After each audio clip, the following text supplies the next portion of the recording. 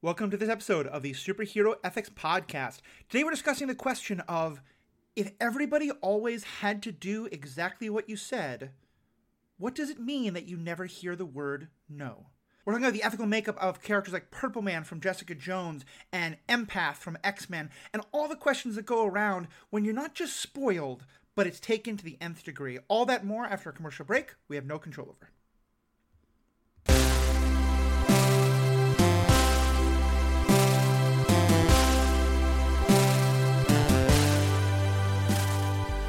Welcome back. I'm Matthew, your host, and I'm joined today, I'm really excited to say, by both of the co-hosts of the Hype is My Superpower podcast, Steve Starman and Will Freeland. How are you both doing today? Doing great. What a great commercial break also. Well done. Can you imagine that's what they're selling right now? I know, gosh. But yeah, great to be here. I'm Steve, and really happy to be back on the pod. Thanks for having me. Awesome. Thank you so much. Steve, by the look on your face, although you're being very gracious not to say anything, which is odd from a New Yorker, I assume I horribly mispronounced your last name. So can you say it for posterity? I think you got it. Either you got it right, or I'm so used to it being mispronounced that it didn't even register. It's Stormin. Okay. Yeah. Okay. And pretend like the second O is not there.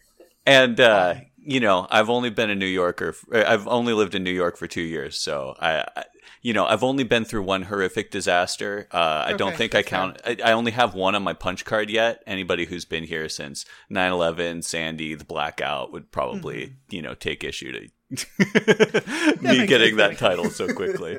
You still believe in crazy things like saying hello to people on the street, but don't worry, New York will grind it out of you eventually. Oh, yeah. So, I'm so glad to have both of you here. I love your podcast. I love getting to talk to each of you individually, but especially the two of you, great chemistry. It's great to have all three of us here. And just to let folks know, this podcast started because I reached out to the two of them and said, hey, I want you on the podcast. What do you want to discuss? And you were bouncing around this ethical thing about the character from Empath, from a new X-Men story. Empath being a character who, as I understand it, whatever they say, people have to do it.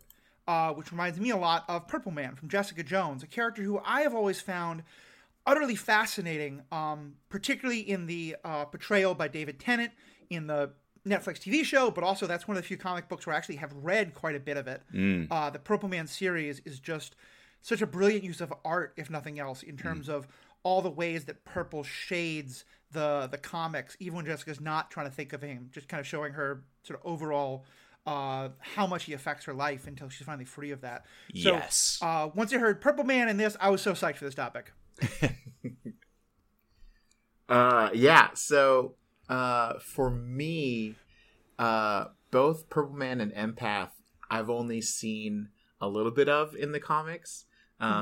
For listeners who don't know, so one, this is Will, hi. But also, I do my best to read all of Marvel 616, the main Marvel universe, but only from I've only started reading from 2002, 2003 on.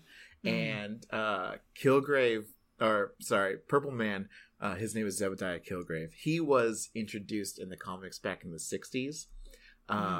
And he really came to the front in Alias for the Jessica Jones story. But I didn't read that. And the next time I saw him, every time I've seen him since, he's been a single story arc character. Makes sense. He ends up being the one that manipulated the situation in the background, and this, that, and the other. Right. And so my exposure to Empath, he's a much older character. I think he was introduced in the 80s, 90s? 80s, yeah. Yeah, and then for me as a reader, he's only shown up just recently, last year, during this Krakoa era of X-Men. Yeah, I also have this horrible disease where I'm trying to be a completionist about reading all of the X-Men comics, and so I know I've read most things Empath has ever been in, but also comparatively little Purple Man. But nice. There's another character who I'd like to discuss later in this who I have read a little bit of, so yeah. Awesome. And have you both seen the Netflix Jessica Jones show? Totally. Oh, yeah. Okay. Absolutely. I don't think we're going to get through this entire recording without at least 5 instances of Will doing his David Tennant impression. I've been trying so hard. I am here for it. I am here for it. Will, what's the name of the character that Purple Man is so obsessed with? Jessica. There you go. Thank you. But yeah, I'm a little excited to this, and let's just start with Purple Man a bit, and then kind of dive into the empath thing, because I know that's something you two have discussed on your own podcast a bit recently, and that's kind of where all this came together. I read Alias, but I especially got like really pulled into the character of the Purple Man of Kilgrave through that Netflix TV show. I think that's where a lot of our listeners probably most know him from. Yeah. Although I think it's a fairly accurate kind of portrayal compared to what I know of him in the comics. And for most of that show, especially as well as the comic book, he is Iago levels of evil. In terms of, it's not even mustache twirling, but just there is nothing redeemable. There's nothing to ever say like this is a person we should feel sympathy for, or even have like Killmonger or Magneto levels of maybe they have a point.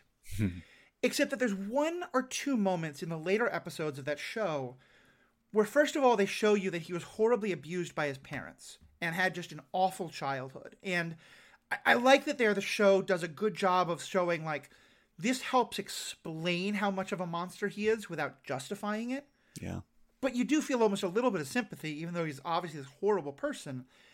But then he also has a moment where he says, like, he basically talks about how if everybody always says yes to him, how horrible that is. Because he can't just say, oh gosh, I wish someone would just push that guy off a bridge. Just the kind of things we all might say in frustration of just like, I'm so pissed at this person. Like, I just want to blow up that building. He says that, and like, wow, I sound like a sociopath myself saying those things. But, you're talking about like, how great would it be if school burned down? We didn't have to go do homework tomorrow. Like, yeah. He says that someone's going to go played a video game totally understands. Yeah, exactly. Like, someone's going to go burn down that, school building now. Like, and that was something that always stuck with me, and I always wanted to explore further because, again, I don't want to justify him in any way, but it got me thinking about, like, yeah, when you're never told no, like, that does something to your personality. It warps your personality in a way. You see this just with people who are spoiled in any way. On another podcast that I'm on right now, the Marvel Movie Minute, that I think both of you are either have or are going to appear as guests, we've been talking about how much Thor, at the start of the first Thor movie, is a very spoiled child. No one's ever told him no, and how that affects him.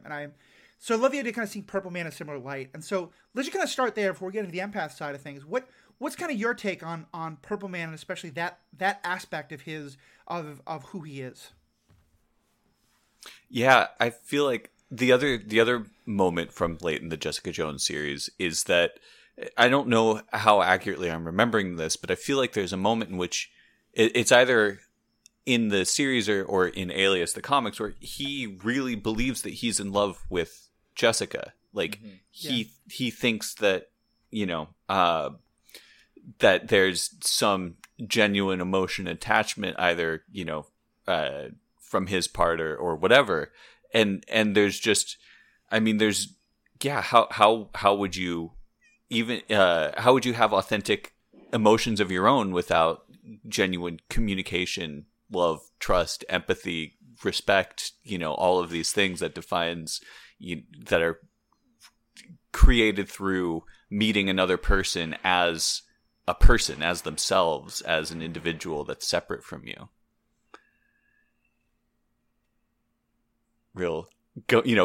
Going all the way into the nature of the self, even. Right. Yeah. Yeah, and I like that idea. It's like, how do you self-actualize yourself in that kind of way when you don't ever have everyone else? No one can self-actualize themselves around you because no one can ever actually have interest in you. No one can ever actually have desire for you.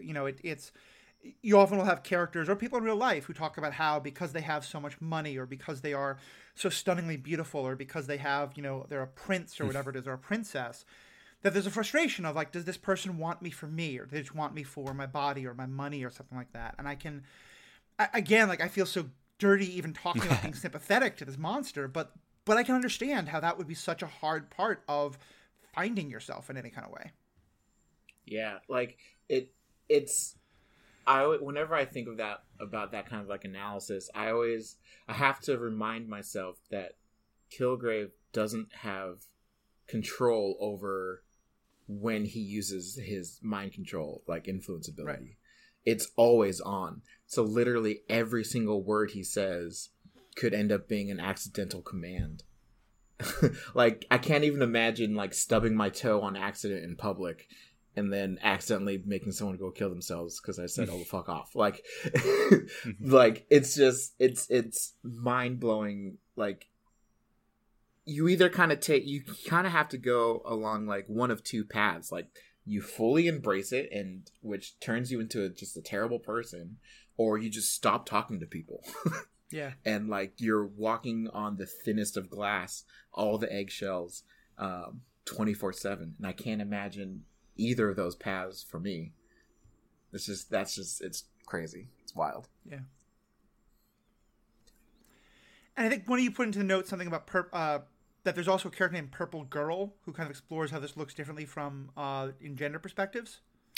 Yeah, and I think that's a real fascinating. So Purple Girl is his daughter in the comics, and this was not the product of a consensual relationship. And so her upbringing, it was, she didn't know that, her true parentage until she reached a certain age. She developed, purple skin and these sort of pheromone powers and started getting this, power of suggestion over people. But she is actually able to control it. Not perfectly, not very well sometimes, but she at least has some ability to turn it off. Emotion, when she's, with emotions or she's getting carried away, like it can, come out of her unbidden, but it kind of raises for Purple Man, maybe he does, and he never saw it fit to develop that or extend that in the same way. He wasn't horrified in the same way by these powers as she is, because the trauma is part of her upbringing. The trauma that other people feel from those powers is an essential part of who she is. And I think that is in some ways, unique to her parentage, but in a lot of ways about the sort of gendered power fantasy of these powers, that when they're visited through this male character, everything that he gets is, sex and respect, and riches and creature comforts. And her story is so much more about, trying to have authentic relationships with people and working on it and trying to do, good with these powers. And, she joins the Canadian superhero team Alpha Flight, who have a host of their own problems. But, she's presented mostly as a hero. And I think that it's, we can read a lot into the gendered presentation of these two characters. Another question that you set up for Purple Man is, could he have his... Oh, sorry. You sort of dumped a huge can of worms there on the table that I wanted to jump into a bit. Yeah. Because that makes me super fascinated to hear about, especially because one of the things that I've always thought Purple Man was interesting was as kind of a metaphor for understanding toxic masculinity. Absolutely. For me, one of the things that I really had to learn was that, I grew up thinking my voice is the same as anyone else's. And if I say, hey, can we do this? Anyone's always free to say, like, yes, I'd love to do that. Or no, thank you. And having to realize that, like, my privilege, primarily the fact that I'm non-binary, but I certainly present to the world as male. And I've been, I did identify as male for most of my life, but also my whiteness, my education level, my extrovertedness, whatever it is, means that for some people, my voice does carry more weight than I might want it to. And that just sort of, having an attitude of, hey, can we do this? Without recognizing there might be like power dynamics that aren't being understood there. And that it might be harder for some folks to say no in some situations. That was something that was really hard for me to learn. And I definitely was kind of a jerk about it and hurt some people before I really figured it all out. I've not by any means figured it all out, but kind of had that awakening. And that was a part of the Purple Man story that I could really see of like, yeah, this is most of us I don't think have that level of power, but I think a lot of people have. We are much more persuasive sometimes than I think we give ourselves credit for. And that can be, there's always an assumption of, well, someone can always just say no. And I don't just mean in like romantic or sexual things. I mean in anything, but it's kind of like a boss saying to their employee, hey, do you mind staying late tonight? The boss might think I'm giving the employee the choice, but the employee is thinking, well, if I say no, am I going to get in trouble? And so, yeah, to me, I think there's such a great metaphor there for Purple Man, primarily for masculine presenting folks, but for anybody in positions of power or privilege, that we might think a person could think they're saying, we might think we're saying, hey, here's a thing, you can say no, but it's actually a lot harder for folks to say no in some situations than we might think. Mm-hmm. Definitely, yeah.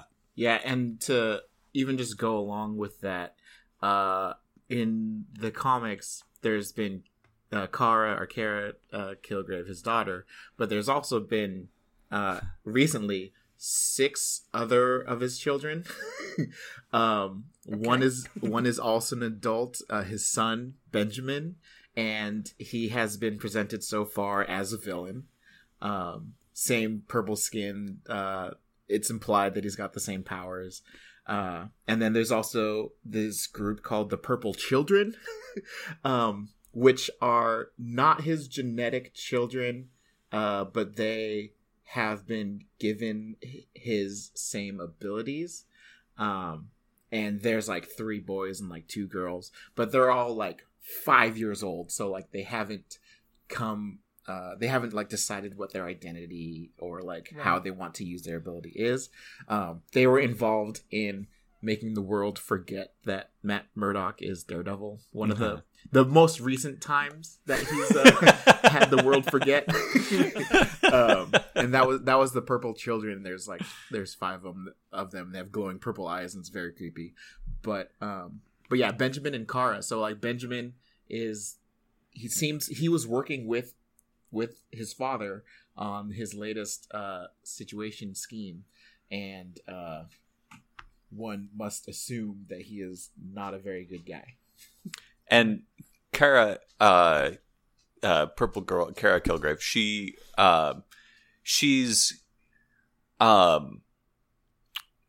her powers didn't develop until she was in adolescence, and so she had at least some amount of growing up, being able to speak with other people as individuals, encounter the unknowable other to an extent, and without having total control over them. And I can see that being very different from growing up with it and in this sort of like ego response reward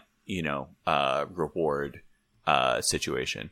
Yeah, I mean, and that's what we're going to get into with Beast as well, with Empath and Beast. I mean, is that to have that experience of recognizing that people might not like the things you ask them for, or that you can cause pain, or as you said, that the trauma of that.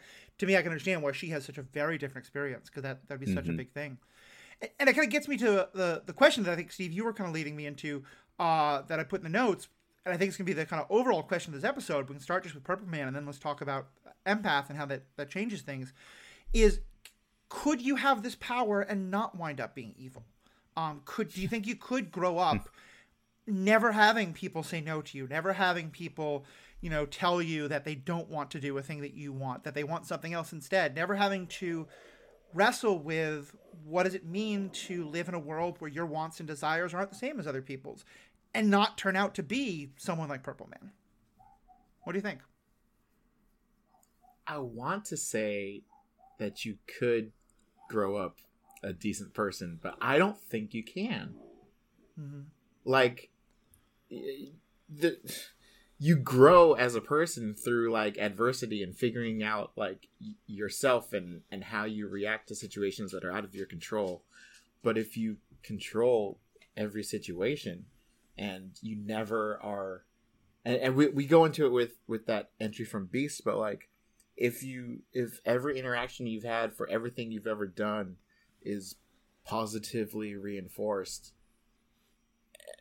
when are you ever going to figure out that what you just did was you shouldn't do to other people or to the world or to like your pet or anything?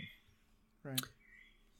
I do think that, though, that Purple Man has had enough opposition to himself over the course of his life that there's some crack in the foundation is there. He knows that somebody, can resist him, is against him, that there's some part of the world that isn't under his control. And he seems to have knowledge of how it works, that it's through speaking. And I think that it's a power that can't be used for good, but if you have that ability to reach other people as individuals, then yeah, you have the responsibility to not use the power. Right. And in Purple Man's, not defense, but I think an important thing for him is he doesn't just have the power, he also has this horrifically abusive childhood by parents who treat him like a lab specimen. And it is an interesting thing to wonder, like, could you have parents who would at least explain to him why him asking for those things is hard, or, why it causes them pain, or show him enough, because I think one thing that I want to be very careful here, because I think often, more recently, films have kind of gotten to the idea of like, oh yeah, someone who has a lot of abuse or PTSD in their childhood or anything like that can turn into a villain, and kind of make it seem like all people who do become sociopaths or psychopaths or anything like that. 100,000,000,000% not the case. Right. And I'm not saying that therefore that also is like, people can be horribly treated the way Kilgrave was and not turn out to be who he is.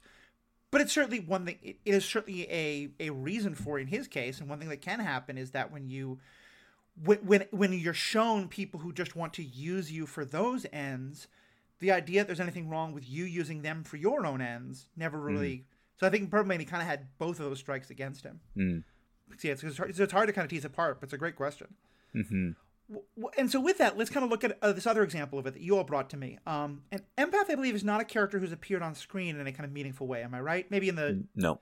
Okay. So give us the setup, and then... Because what kind of started this all is apparently a thing that in one of the more recent comic books, Beast writes as kind of like a report on his work with Empath that I think is just so perfect. So start out just by telling us a little bit more about these characters and kind of what leads up to that moment, and then let's talk about the writing itself. Yeah, and we saw this and we immediately thought of you, because this is just ethics writ large, just riven all through this. And I think powers wise, the crucial difference maybe between I guess I don't know enough about how Purple Man's powers work, but Empath's powers are emotional rather than like mental control. And so it's not just that he makes people do what he wants, he changes how they feel. They genuinely feel adulation or positive positive towards him, no matter what his actions are. In some ways, that's even more powerful than Purple Man because, and maybe again, when he's too young, he doesn't learn this, but you see in the show and in the comics, if Purple Man tells a person to go kill themselves, they have this look of horror on their face, and they can't tell him no, but clearly they don't like this idea. And so he gets that level of negative reinforcement that he ignores. It sounds like Empath doesn't even have that. Absolutely, yeah. And with Empath, is it unconscious in the same way as for Purple Man, that like can Empath decide not to use his power and let people be sad in his presence, or is it just always going to be you cannot feel emotions he doesn't subconsciously want you to in his presence? It seems to be more of a conscious, turn on and off, but it for something that powerful or that deep that goes, into the deepest parts of yourself, how can you really know what he is affecting and what he isn't? They definitely show on page in the comics instances where he is, quote, using his powers and it's abundantly clear, but like, maybe he was using it all the time and this is the more aggressive, or obvious variant of it.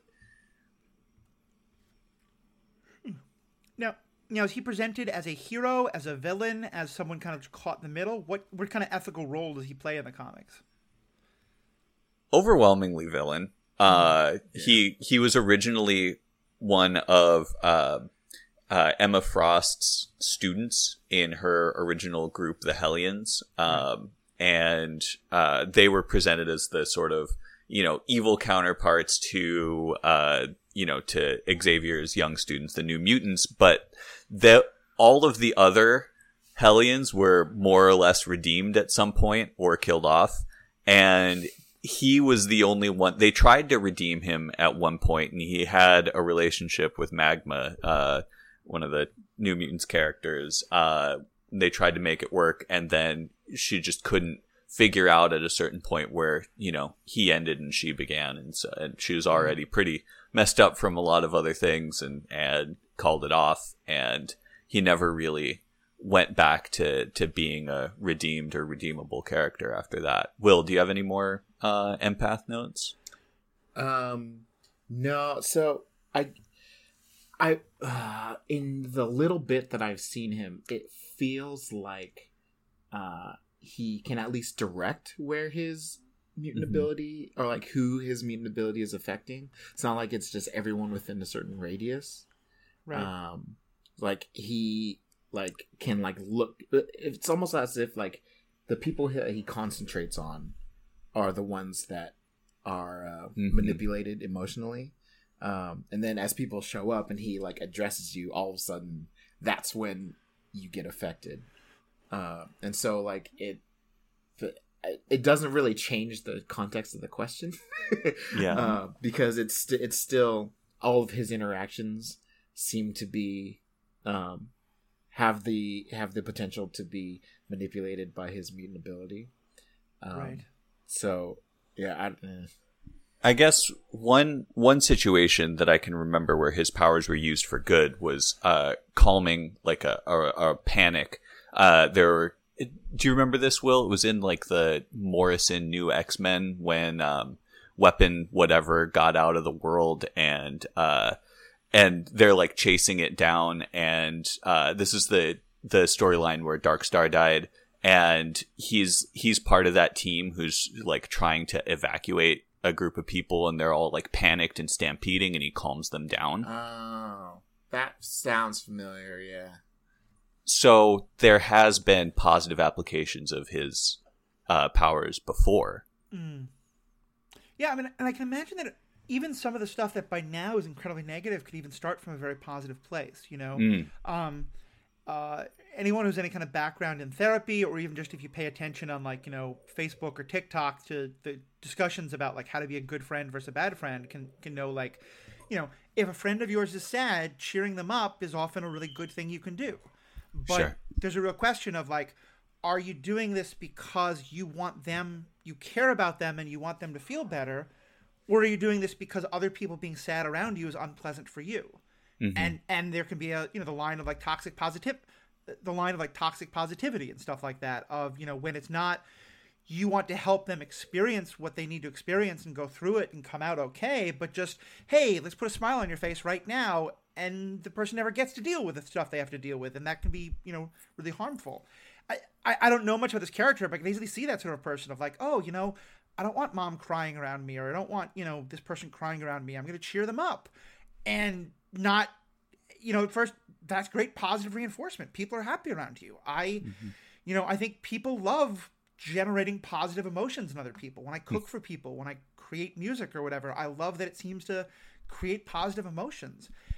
And I could see that being something that someone would really love, and it become very hard. Yeah, as you kind of said, the same self-actualization questions of Purple Man, of when are you actually having this and when are you forcing it, and how do you know the difference? Absolutely. Yeah. It also, in terms of using your power to make people happy, or using the power to manipulate others and doing whatever the hell you want them to do, I think it kind of depends on when that ability manifests. If it manifests when you're a young child, and you haven't figured out, you haven't gone through the experiments of life to figure out what is intrinsically good or bad, then this could lead down the path of an empath, as opposed to say getting this ability as a young adult, or right. in your 20s, which is still kind of a young adult but not traditionally defined as such. It's a young adult supposed to pay taxes. Yeah. But I feel developing that ability then, where you have more of a sense of self and what you want to do and be in the world, it could be a good thing. It could be used as a good thing. Definitely. And you go So talk now about that particular writing. Like, what's the situation where Beast is kind of studying him, and then what's the actual writing? Absolutely. So we have Empath is he's recruited into this team of sort of violent or antisocial or generally unfixable mutants in this broader mutant society, which is the current sort of status quo for X-Men comics right now. And they all live on this island that is actually everywhere in the universe because of teleportation, called Krakoa. And we just see a scene of him like forcing three of his friends, or quote unquote friends, former teammates on the Hellions, who've been brought back to life because comics, to just fight each other for his amusement. And then another one of his former teammates comes in with a look of horror, and then he manipulates that guy to, enjoy the fight and, egg them on and so on. And then he gets bored and walks away. And he just has this privileged look on his face of just ugh the whole time. Right. He looks like your textbook rich suburb white kid that the only time he's gone outside and interacted with people is at the tennis club, kind of a thing. he's got the short blonde hair, the blue eyes, the smug look on his face. Oh, it's infuriating. And we're both from Santa Barbara, California, so we've seen a lot of that.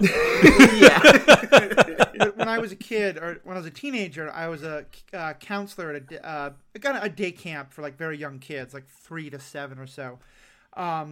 But they were all the kids of very rich, privileged New Yorkers, and there'd be times where I'd tell little Johnny to pick up his toys, and you could just tell no one had ever asked him to do that before. Yeah. So yeah, I very much get the kind of thing you're talking about there, and I can totally see that. So then how does Beast get involved? So Beast, at this point, we all know Beast, hopefully from, movies and cartoons and so on, but he's the resident sort of... for those who don't remember from the original movies. He's the, the resident sort of genius, but also humanist, but he's been put into this humanist as, the broad term, including mutants. And he's been brought into this sort of very morally compromising role that Will has a lot of problems with as the basically director of the mutant CIA. Okay, I can see that causing some issues. Yeah. and so he's writing this memo basically about certain internal security problems, and the broader concept of this mutant nation is that they want to give every mutant the opportunity for self-actualization, for right. It's the combination of the three sort of pillars ideologically of this society are Xavier, Magneto, and Apocalypse. So you've got Xavier's sort of utopian vision of peace, but also Magneto's separatism and superiority, and also Apocalypse's lionization of the strong. And so the sort of synthesis of that is to help every mutant reach their full potential as a mutant, to fully right. express their powers, their selves, without bigoted and repressive governments of humans, etc. Small bookmark. We are absolutely doing an ethics episode on Krakoa then, because that sounds so fascinating. But anyway, so Beast is writing this stuff. He's kind of been studying Empath. Go ahead and read what he writes, because I think it was such a gut punch to me about summarizing everything I wanted to talk about with this issue. Yeah. Will, do you want to read this, or should I? Sure. Let me pull it up. Dun, dun, dun. All right. So Empath's human name is Manuel de la Rocha. And so this is called The Empath Problem, Notes on Manuel de la Rocha. I've finally analyzed the temporal side slices Emma harvested from Manuel de la Rocha's brain. Comics, Some guys. real jargon there. The results were disturbing as expected, but for an alarming reason. They revealed a cold, sadistic mind ravaged not by psychosis or genetic defect, but bad data. To explain, the brains of our species, like those of our Homo sapiens cousins, come hardwired for environmental feedback. We touch a flame, we get hurt, we never touch the flame again. So too do we look to our peers for emotional feedback. We hurt a friend, their tears shame us, we strive to bring back a smile. So we learn to bargain, apologize, embrace, and connect. Not so Empath. Upon the activation of his X gene at an atypically young age, Manuel gained the power to control the emotions of others. He had only to flex his mind and all social feedback became positive. No matter how hurtful his actions, he only experienced love and adoration in return. His insults would inspire affection, his violence, adulation, his sadism, devotion. No action was so heinous as to alienate him from his peers as they were under his thrall. Environmental cause and effect, the emotional data the mind relies on to form its reality, disappeared. Manuel de la Rocha is a warped, profoundly unpleasant young man, a danger to every mutant on Krakoa. But the uncomfortable truth of his case is this. A violent sociopath was not gifted the X gene. The X gene created a violent sociopath. Knowing this, what do we do with the other mutants whose gifts and their expression are intrinsically antisocial? How do we rehabilitate them without fundamentally rejecting their mutant identity? That is the question. That's a simple question. Real straightforward. Yeah, exactly. So what do you think of, first of all, his analysis? Does this sound accurate to you for what you know of the Empath character? Absolutely. It's one of those things in comics where the stories have been going on so long that even if this didn't completely jibe with everything that's come before, it's so much more thought out and it's, creating a good story that, yes, roll with it. But yeah. Absolutely, this is fantastic. Yeah. Oh my gosh. And I think the real key part there isn't yet a violent sociopath was not gifted the X gene. The X gene created a violent sociopath. Right. I mean, I would imagine then by this set of analysis, Beast would say in the same way, Purple Man, like the evil that Purple Man is today, or not the Purple Man, the violent sociopath, however you define it, was created by his power. It seems like it's a very similar question here. Yeah, absolutely. And I love that idea of the bad data, because I think that kind of gets to the heart of what we're talking about here, is that so much of how we learn how to interact in the world is through the data we gather. And I'm a person who, I'm still figuring out where I actually fall in terms of neurodivergence, but, I know I am some kind of neurodivergent, ADHD, and perhaps somewhere on a spectrum of some kind. I'm still figuring that out. But, like, my conversations with other folks who are anywhere on those issues, that's a phrase that I often hear, is that, like, they just collect data in different ways, or they have trouble getting the data that someone else might get, because it's a very, our brains are computers to some extent, and we, it's funny, at one point they say the phrase, you touch a flame and then you never touch it again. You hurt a person, you absolutely never hurt them again. Like, I wish that was the case, but we don't learn emotional stuff that quickly. Yeah. And it's a lot more complicated, but I think it's true.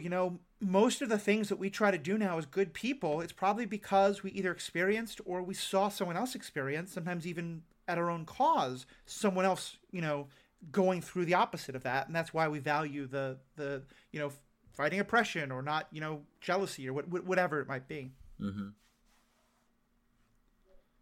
Yeah, absolutely. And I can absolutely empathize. I was also, had undiagnosed ADHD all through, childhood. And then it wasn't until just horrendous problems at work and personal relationships and stuff that I went and sought a diagnosis. And now I'm staring down all these, decades of this internalization of I'm lazy or I'm not, Right. capable of these sorts of things. And no, like this is a condition that I can manage and, with work and all of this to try and, temper these symptoms. So I can definitely sympathize with that. And yeah, you don't know what you don't know. It's very Right. easy to build habits based on, either bad data or, hurtful patterns or whatever. Right. And it's so interesting because it also, I mean, it's the nature of this podcast. I always want to look for the metaphor, One of the things that I have really found fascinating more recently is, with all this debate about like the 1% and the rich and stuff like that, a trend that's been coming out more and more is that the most wealthy, the most privileged in our society today are far more alienated from the people who their actions cause harm to than might have been the case 50 or 100 years ago, in terms of separate schools and separate communities and gated communities. And, that if you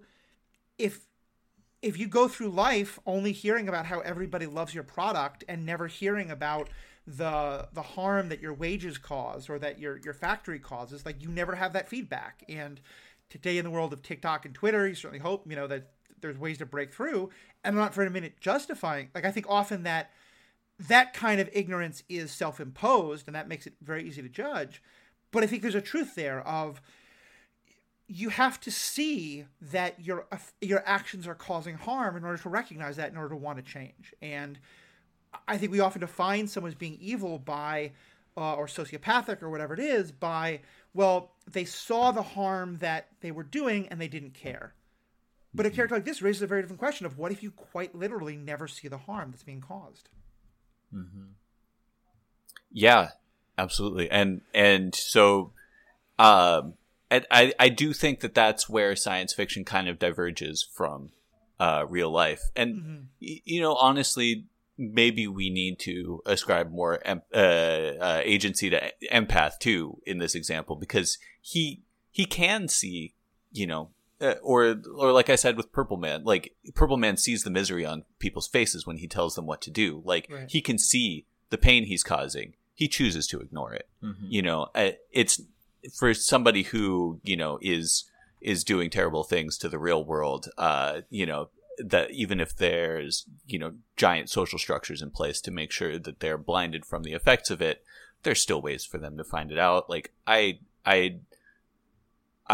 understand the argument that they've been, put blinders on and segregated and et cetera, alienated from this knowledge, but it's out there. And I think you can't, I don't think Mark Zuckerberg is oblivious to the fact that people don't like him. Does he care? Does he find reason to take these people seriously, to accept their agency and individuality? That's not, that's on For him. sure. Yeah.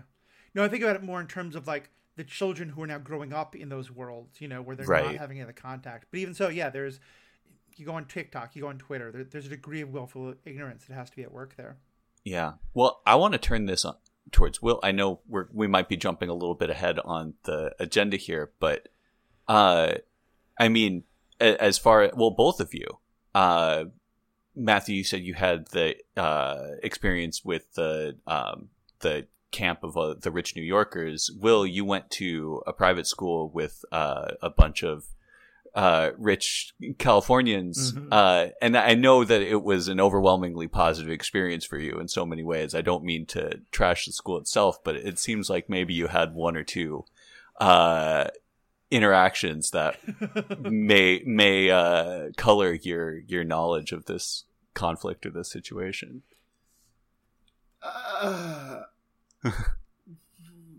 Well, my without calling out anybody in specific. Well, it's more like the experiences were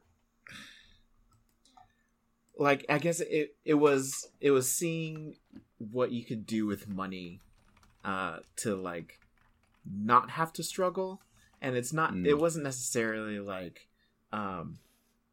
people's reactions to things were altered because any one family was worth X amount of dollars with 18 commas in their in their bank account. But like we had a girl in our class who went snowboarding, and she ended up breaking both of her wrists. And then so for like 2 weeks, instead of struggling to keep up and like have notes, they had a caretaker follow her around at school for 2 weeks to take notes for her.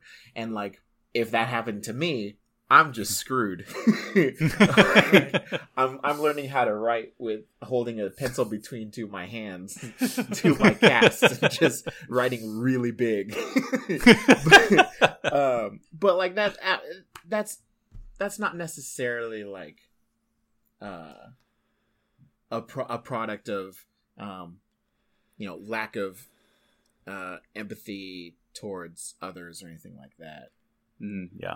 Right. Well, I think in some ways what you're talking about is the literal definition of privilege. It's I have never had to worry about something that someone else has had to worry about. And I think I've definitely seen that, especially in context, because the reality is I came from a quite comfortable middle to upper middle class family.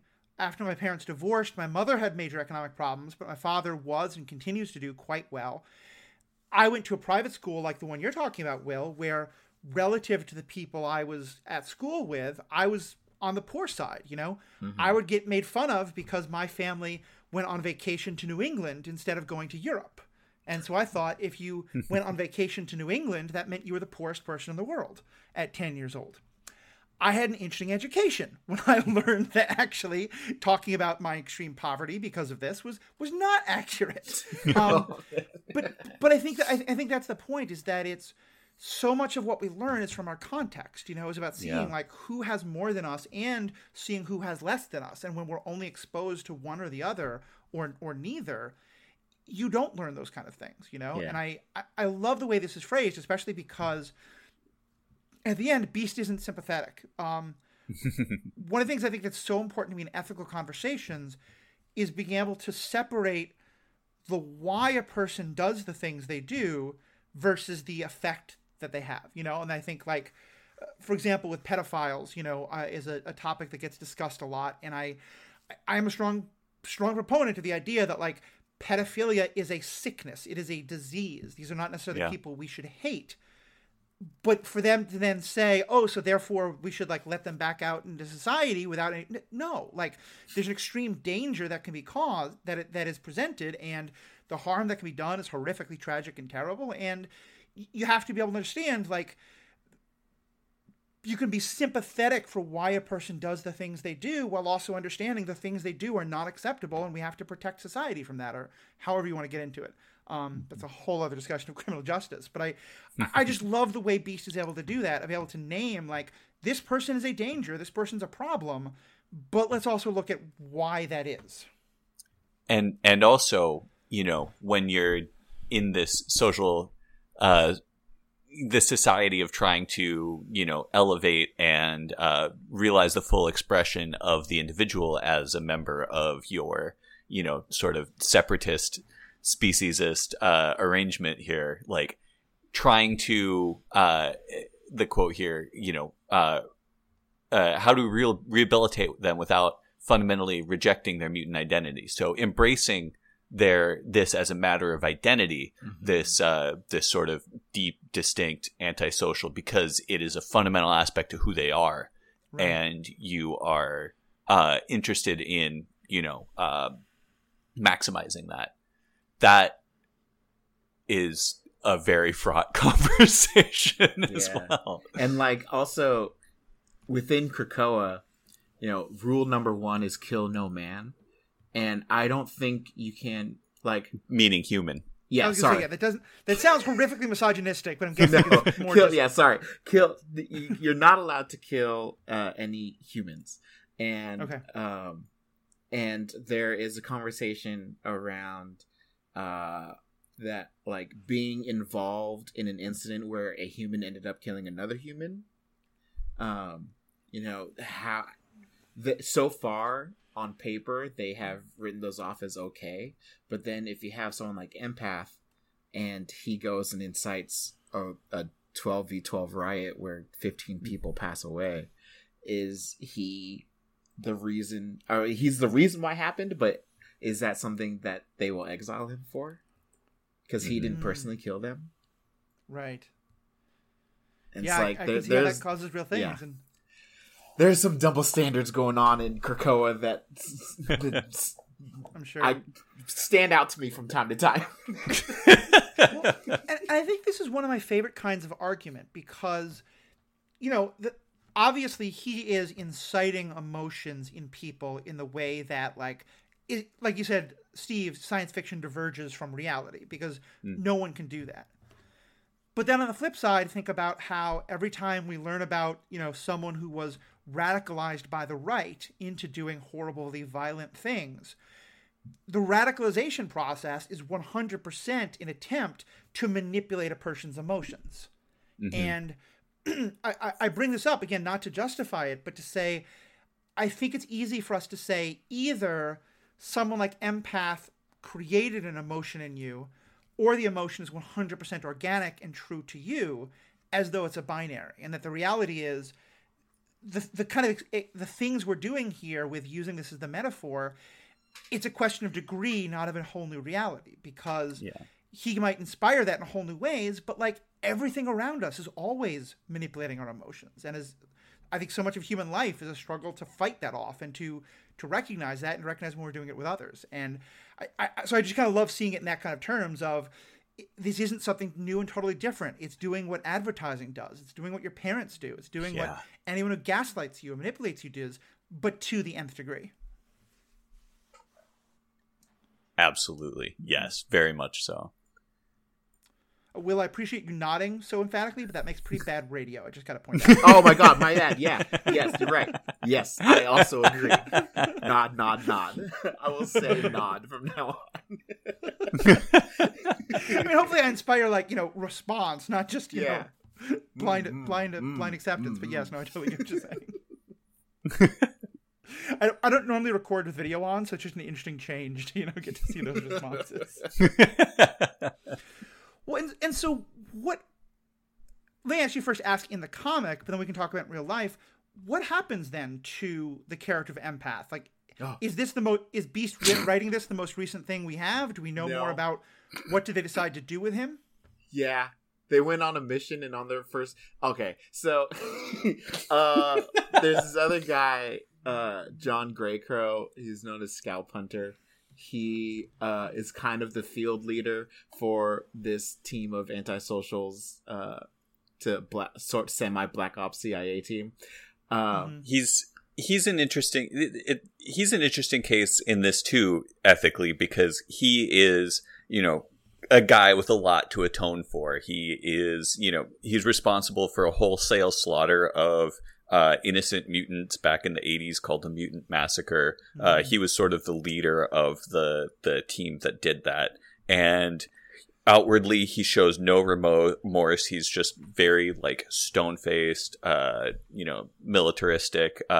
You get hints of some interiority with him that the series is exploring a lot, but he's sort of this test case, or this sort of other side of the coin from Empath of, where and when is redemption possible and how. But sorry, Will, go ahead. No, you're good. And so on their first mission, Greycrow's like, if I get the sense that you are using your empath abilities on me, I will kill you. And Empath is like, yeah, okay. And then 5 pages later, he uses his abilities on him, and Greycrow's like, well, and shoots him in the face and kills him. So, okay. And this is on Krakoa. They can bring back mutants all the time, just at will. They just can resurrect. They've conquered death, and so a character death it means even less than normal in comics. Okay. And which so is it's already mostly a very low bar. Let's be honest here. Yeah. I watched Purple Man die. No longer care. Yeah. Non-mutants still care, but there's 4 other popular ways of resurrection outside of Krakoa. But within Krakoa, death is part of your mutant life, and they have perfected the process of bringing you back, including implanting all of your old memories into your new body. So Empath has to respawn. I get it. So Empath got killed in the first volume that we read. Like literally they'd like barely walked in the front door where they were doing their mission, like and the second page immediately of the shot in the issue. face. Hilarious. Yeah, it was played for laughs. Yeah. But it's also horrifying. But more issues have come out since then, but Steve and I haven't read them yet. And so I don't know where Empath is, if he's been brought back, if he's still on the team. But yeah, as far as me and Steve's canon's concerned, he is dead. Okay. Interesting.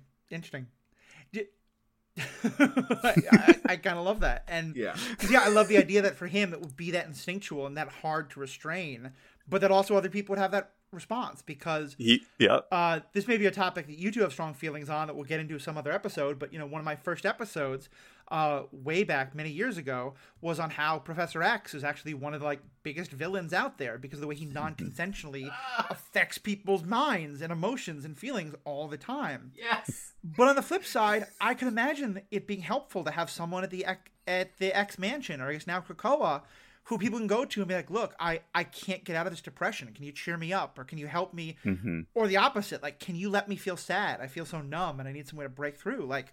If it's consensual, that power could be great. Or even I would say, my next thought would be, people, when people are feeling super antisocial emotions, helping to calm them down. But that itself just leads to such a dangerous path of, well, but I think I'm helping, Mm-hmm. Right. So, there's it's kind of tangential, but there's this other character from Avengers Academy named Trauma, and he's not a mutant, but he has the ability to transform into your fears, and he ends up using that ability to become a trauma counselor and therapist. Oh, I can see that. To help you work through your fears and literally face your fears. And it's that's an application of a seemingly useless power in a fight that is really interesting. And I think powers like that and empaths kind of force a writer to think outside the box in terms of how to keep them on screen. And so part of me was disappointed that they killed him off. While it was funny, but I wanted to see how the author was going to make them a useful character with that kind of ability and that kind of detachment from reality.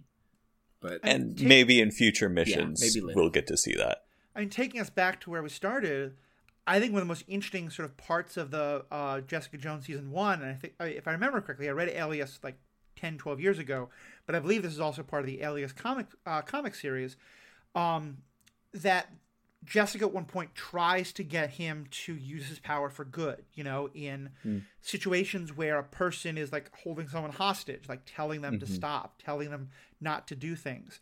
And we find out, at least in the show, and I believe in the comic as well, that Jessica was never really trying to do this in a real way. She was just trying to get him to lower his guard so that she can kill him, because she quite understandably thinks that's necessary. But I remember watching it and being left thinking, but what if actually that was intentional? Could you... Because part of what she's trying to do is show him the positive reinforcement of, look at the happiness you caused by saving these people. Isn't that worthwhile? And to kind of teach him that can be valuable. And, kind of leaves an interesting question with both someone like a thought controller like Purple Man or a emotion controller like Empath, of could positive reinforcement help them to learn a different way to use their powers? Yeah, I think it comes down to that character's ability to feel that accomplishment, because that was kind of what got in the way of Kilgrave's arc for that in the Netflix show. Was well, they're not doing what I want. I'm not having a good time with this. This is ridiculous. I need to do this now. And Jessica's no, take your time, blah blah blah. And if you can work through that hurdle, then sure, maybe.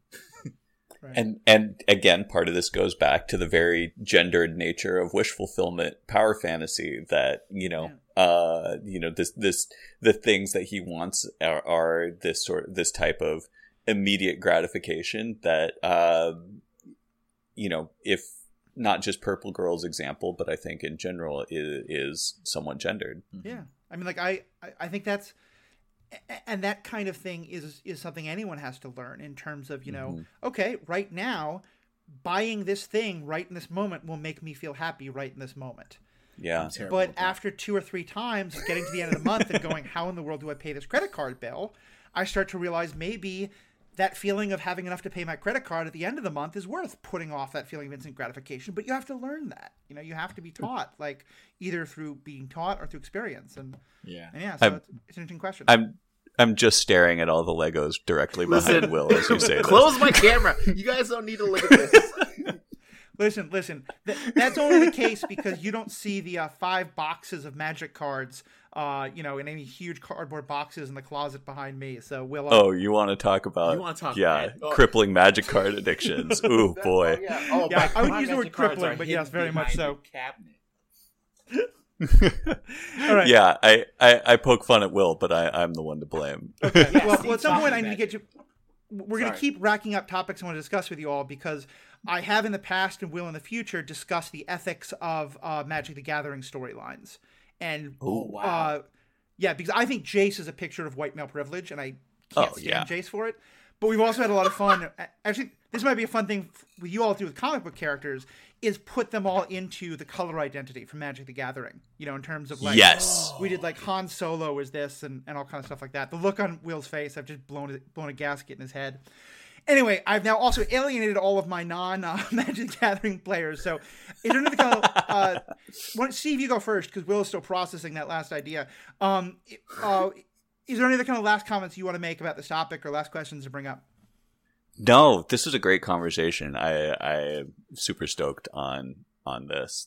Yeah, that was fun. This is one of the handful of examples that Steve and I, when we are recording our pods, we're like, oh, this is great for the Ethics Boys. We need to bring this to them.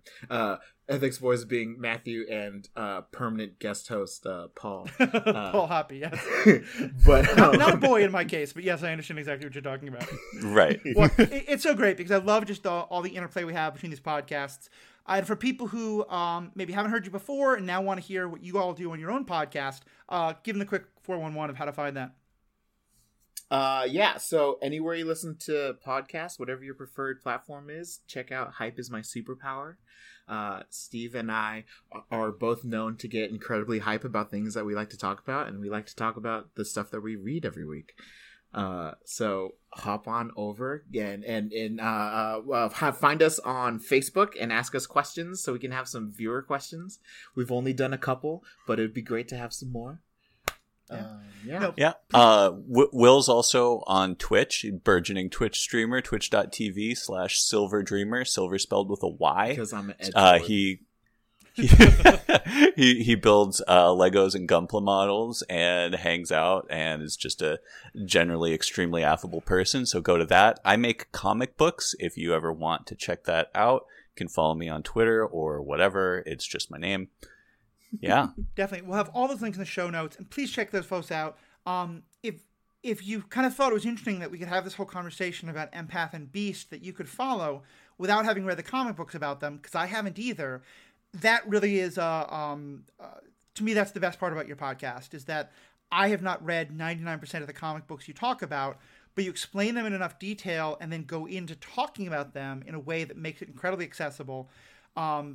Which doesn't mean don't read it. Like, I think it's a great thing to read them if you can, and I think you'll probably get even more out of it. But if you kind of just want the cliff notes of what's happening in comic books today, you all are a great podcast to listen to. So definitely check it out. Thanks, man. And of course, give them feedback, give us feedback. You can find us on Facebook, Twitter at The Ethical Panda. You can also find our website at theethicalpanda@gmail.com. I'm sorry, that's my email. The website is theethicalpanda.com. Give us feedback. What do you think of these two characters? What do you think? Could a Purple Man or an Empath be redeemed? Or could they have been raised differently or be taught differently now? Are we being too sympathetic to them? Should we just look at them as evil? Let us know what you think. I love the feedback. Please check out their podcast, this podcast, my other podcast, Star Wars Universe podcast. We're back after a little of a hiatus. There's, of course, so many other great podcasts on the Stranded Panda Podcast Network. Great discussions of Marvel stuff, Star Wars, Star Trek, different things going on in media. Starting tomorrow, I'm going to launch Ethics After Dark, in which we're going to start discussing the TV show True Blood, which has an awful lot of ethical issues it brings up, along with an awful lot of softcore porn. That's a lot of fun to watch. And so Ashley Coffin and I will be discussing that show on all the different levels. But the one thing I also really want to let you all know about is we're still in the midst of this review contest, where if you write a 5-star review for any of the Stranded Panda podcast shows, that's this podcast, Superhero Ethic, Star Wars Universe podcast, Star Trek podcast, PandaVision, etc. Every time you write a 5-star review for one of them, and make an actual review, don't just say, I love pandas, or I'm here for the prize. But every time you put a real review in, you will get entered into a raffle that we're going to do at the end of September. And the winner of the raffle can win either an Oculus 2 virtual reality or a Nintendo Switch, both of which are great things to have. And if you write a review for just this show, you get entered once. If you write a review for 5 shows, you get entered 5 times. So it's a great thing to do. We always love reviews. Reviews are super helpful. And the reason we're doing this is because reviews help people find these podcasts. So even though it's not part of the contest, please also write a review for Hype is My Superpower. Again, after listening to it, not just because I told you to go do it. I'm not Purple Man. But I'm asking you to do that. One more, Jessica, please, Will. Purple vest and tie, I will say. Jessica. But a whole other story there. Right? But so the point is, gosh, I love wearing purple, and I've never thought, am I trying to emulate Purple Man? It's a great color, man. It's a great color. I'm now in all sorts of concerns here, but we're going to put that aside. The point is, go listen to Hype is My Superpower and review it. Review my stuff, review the other stuff in the Stranded Panda Network. It helps people find us and helps you get entry into a contest. So on behalf of myself, Steve and Will, thank you all so much for being listeners, and have a good day. Take care. Thanks for having us.